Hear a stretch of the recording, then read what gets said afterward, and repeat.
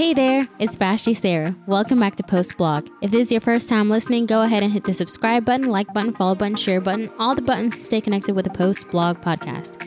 And for those of you who this is not your first time, welcome back. Happy Wednesday. Welcome back. Like I said in my intro that always plays before every single episode, welcome back to the Post Blog podcast. So it's almost the middle of May. If not, it is the middle of May. And life just seems to be moving pretty fast. And with that, there are a lot of things that I'm sure you guys have wanted to accomplish this year, or at least the beginning of this year. There are things that you wanted to do, whether it be something pretty small, and that could be apologizing to someone. It could be something grander. It could be, accomplishing a big goal or starting the beginning process of accomplishing a big goal. So with that said, that leads into very perfectly today's topic, which is you're just not desperate enough. The whole topic of being desperate, the whole idea of striving after your dream or doing something big or doing something that's difficult to do, it can rub people the wrong way, because a lot of the times we have a reason as to why we have not done what we set out to do. There's a reason why life has held up back. There's a reason why we have not apologized. There's a reason why we haven't started our dream or that process towards our dream. There's a reason why we have not accepted Christ. There's a reason why, and the list goes on. But a lot of the times our reasoning, that word reason, is actually an excuse. And we should replace it with our excuse is because whatever it may be. But we don't want to admit that. We don't want to admit that our reasoning is actually an excuse in order to get away from accomplishing something, or in order to not have that hard conversation, or in order to not have your name or your identity or your persona seem as one that has failed because you didn't set out or you didn't execute what you needed to do. But if we're being honest, it's an excuse. And the Bible has a lot to say about excuses. It has a lot to say about doing what you have set out to do. As Christians, we are new creations in Christ, and we should strive to live out that personhood of Christianity. We should strive to live out the way of Christ. And the way of Christ is always true, and is always one that walks in completion. But yet we don't do that. We don't do that as Christians. We come up with grand reasons and explanations as to why we don't do what we said we were going to do. Joyce Meyer said, "Don't give an excuse, or don't give into excuses that can keep you from really living the best life God has for you." In other words, be stronger than your excuses, because excuses are somewhat of a disease. We can be so accustomed to our excuses that we actually believe them. I can't because I'm not smart enough. I can't because I don't have the finances. I can't because someone else is already doing it. I can't because it's too hard. I can't because my family won't accept it. I can't because she will never forgive me. I can't because, and the list goes on. And it's a disease. We end up starting believing and living our lie. And we say, these are reasons why we can't do certain things. These are reasons why our life is the way it is. These are the reasons why. And we believe these reasons, but yet there are excuses that form a disease in our mind and in our heart that constrict us from living the best life God has for us. But we need to be stronger than our excuses. How do we do that? Well, we find strength in the Lord. And that sounds so much easier said than done. But it is true. We find our strength. We glean our strength from the Lord. If He is our everything, if He is our source, then we have strength. But before I get into that, I want to share a story. I want to share a story about a woman that I admire. And this woman is in the Bible, and you can find and read about her in Mark chapter 5. This woman had an issue of blood. And the idea here, or what theology or theologians suggest, is that woman who never had a name, She had continual bleeding for 12 years. And by Jewish law, this continual bleeding or menstruating for women, you know how difficult this is whenever that time of month comes. She was viewed as ceremonially unclean. In order to be regarded as clean, the flow of blood would need to stop for at least 7 days. So because she was unclean, she was not able to enter the temple, the Jewish religious ceremonies. She was basically outcasted. And due to her illness, anyone who touched her would become unclean as well. So no one wanted to be around her. I bet her own family didn't want to be around her. And this happened for 12 years. For most women, our period lasts between 5 to 7 days. And for other women, they have irregular bleeding. But for this woman, it wasn't a 5 to 7 day time frame. She never had a break for 12 years. So you can imagine bleeding on its own is very difficult for a woman when they go through their monthly cycle because, you're shedding blood, you feel gross, you feel disgusting. And then apart from that, you're bloated. There's pain that comes with that. You're losing nutrients from your body and, all of that. And then having people shunning you. This woman went through a really, really tough time. And the crazy part is, for 12 years, she had this issue of blood. You'd expect her to have all the excuses in the world to just give up. You'd expect her to have reasons as to why she wouldn't seek out help. Reasons as to why to just let Jesus be. Let him just walk through the crowd. You'd expect her to have excuses. And grand reasons. She had the right excuses to just sit there and say to herself, this is my life. It is what it is. Life's never going to change. And just wallow in what reality had dealt her. But what did she do? In Mark 5, even after 12 years of turmoil, first of all, it's a miracle that she's even alive from shedding blood for 12 years. But even after 12 years, she found the strength in her to crawl and touch the hem of Jesus's garments. And instantly, she was healed. There's more to the story. Jesus turns around. Who touched me? The disciples are like, what? What do you mean? There's a crowd around us. What do you mean who touched you? There's so many people. But Jesus understood. He felt power withdrew from him.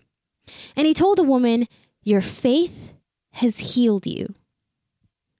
And faith in this form came through desperation. She was desperate enough to believe that despite going through this ailment for 12 years, she could find healing. She was desperate enough, despite going through this ailment for 12 years and probably seeking help after help after help and always receiving that door closed in front of her face. She was desperate enough to still knock on one more door.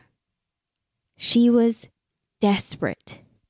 Sometimes I wonder, looking around and hearing different people talk about their life issues, and this is by no means me trying to judge anyone because everyone has their own story, has their own issue. However, I know from personal experience where I come up with all these grand reasons as to why I don't do certain things, but in reality, I'm just not desperate enough for change. I'm just not desperate enough for an answer. I'm just not desperate enough. And I wonder if the catalyst for change lies not in our outward circumstances, but rather in the way we think, utilize our time, and what we speak over our life. Oftentimes we think the catalyst for change lies in money. If I only had enough money, I'll be happy. If I only had enough money, things would be different. But you know what?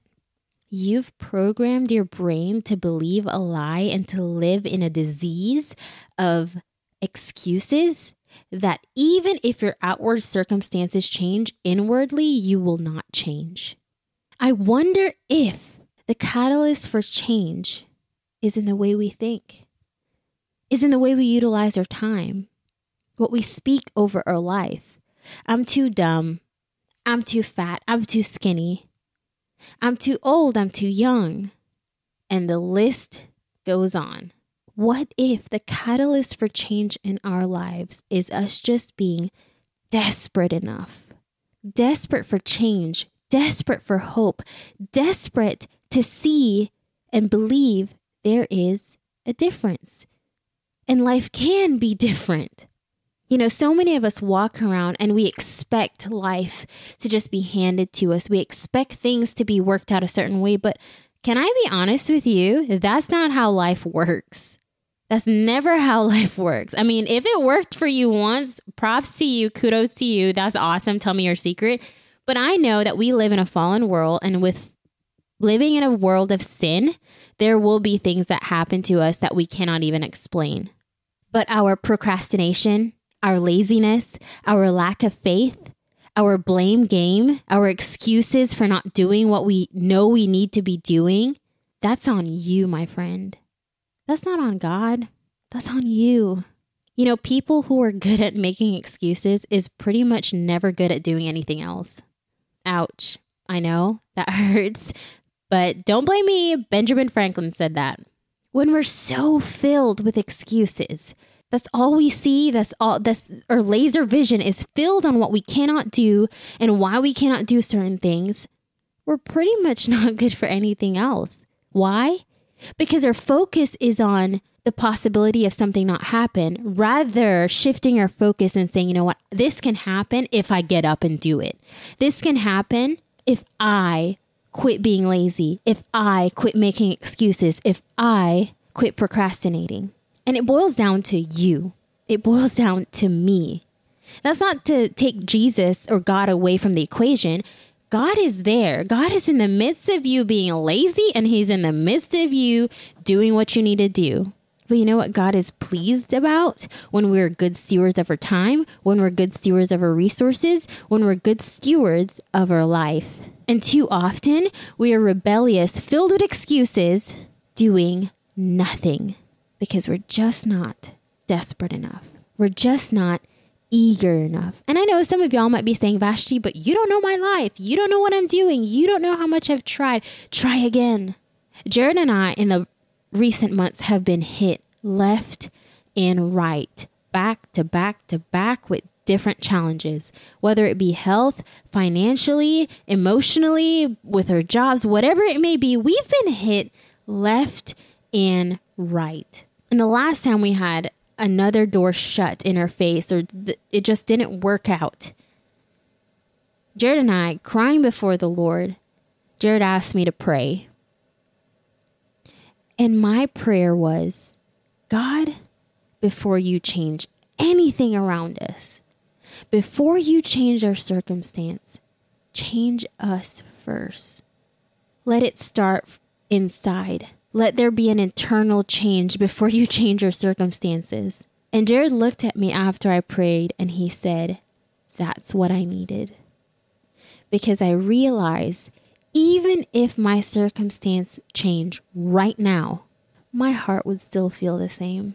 My heart would still be yucky and gross. But that outcry of desperation starts within. That outcry of desperation is not a matter of our outward circumstances. It boils down and it begins first inwardly. So my question to you is, are you desperate? Are you desperate for change? Are you desperate for change in your home? If you are, it begins in you first.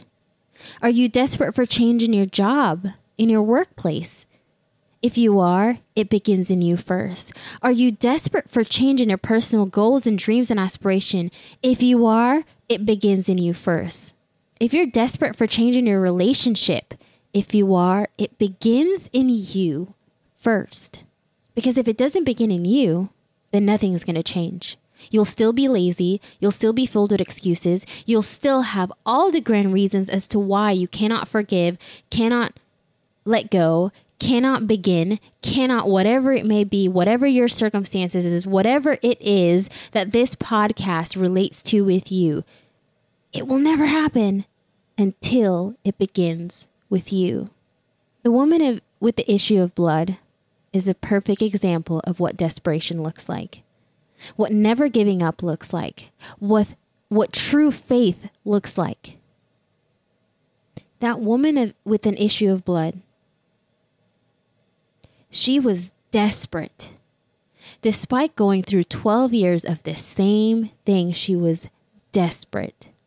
So my challenge to you is, first, figure out truly if you're desperate enough for change. If you're not, then nothing's going to change for you.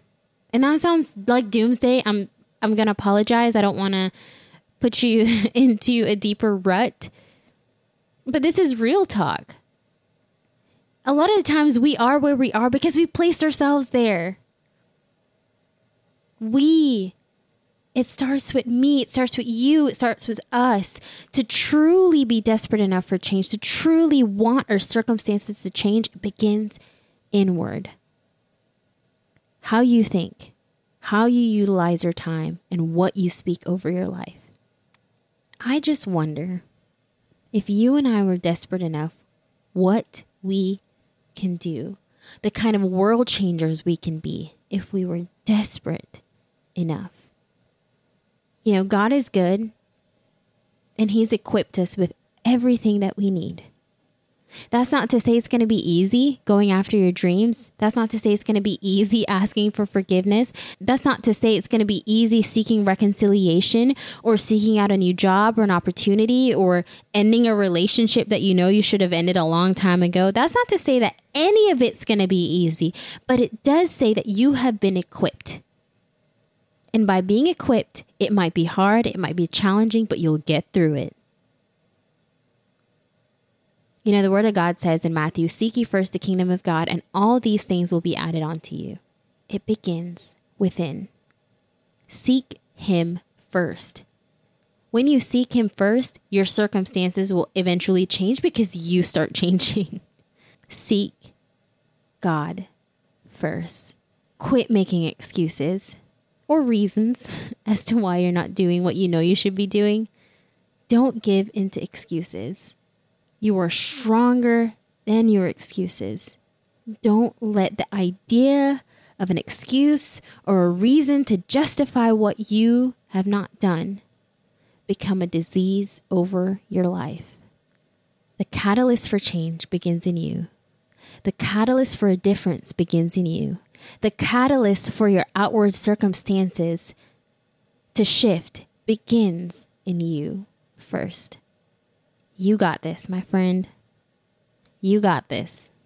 But it begins with you. That's it for today, guys. Thank you for joining me on Post Blog. Don't forget to hit the subscribe button, like button, follow button, share button, all the buttons to stay connected with the Post Blog podcast. Same time, same place next week. I love y'all. But remember, God loves you most.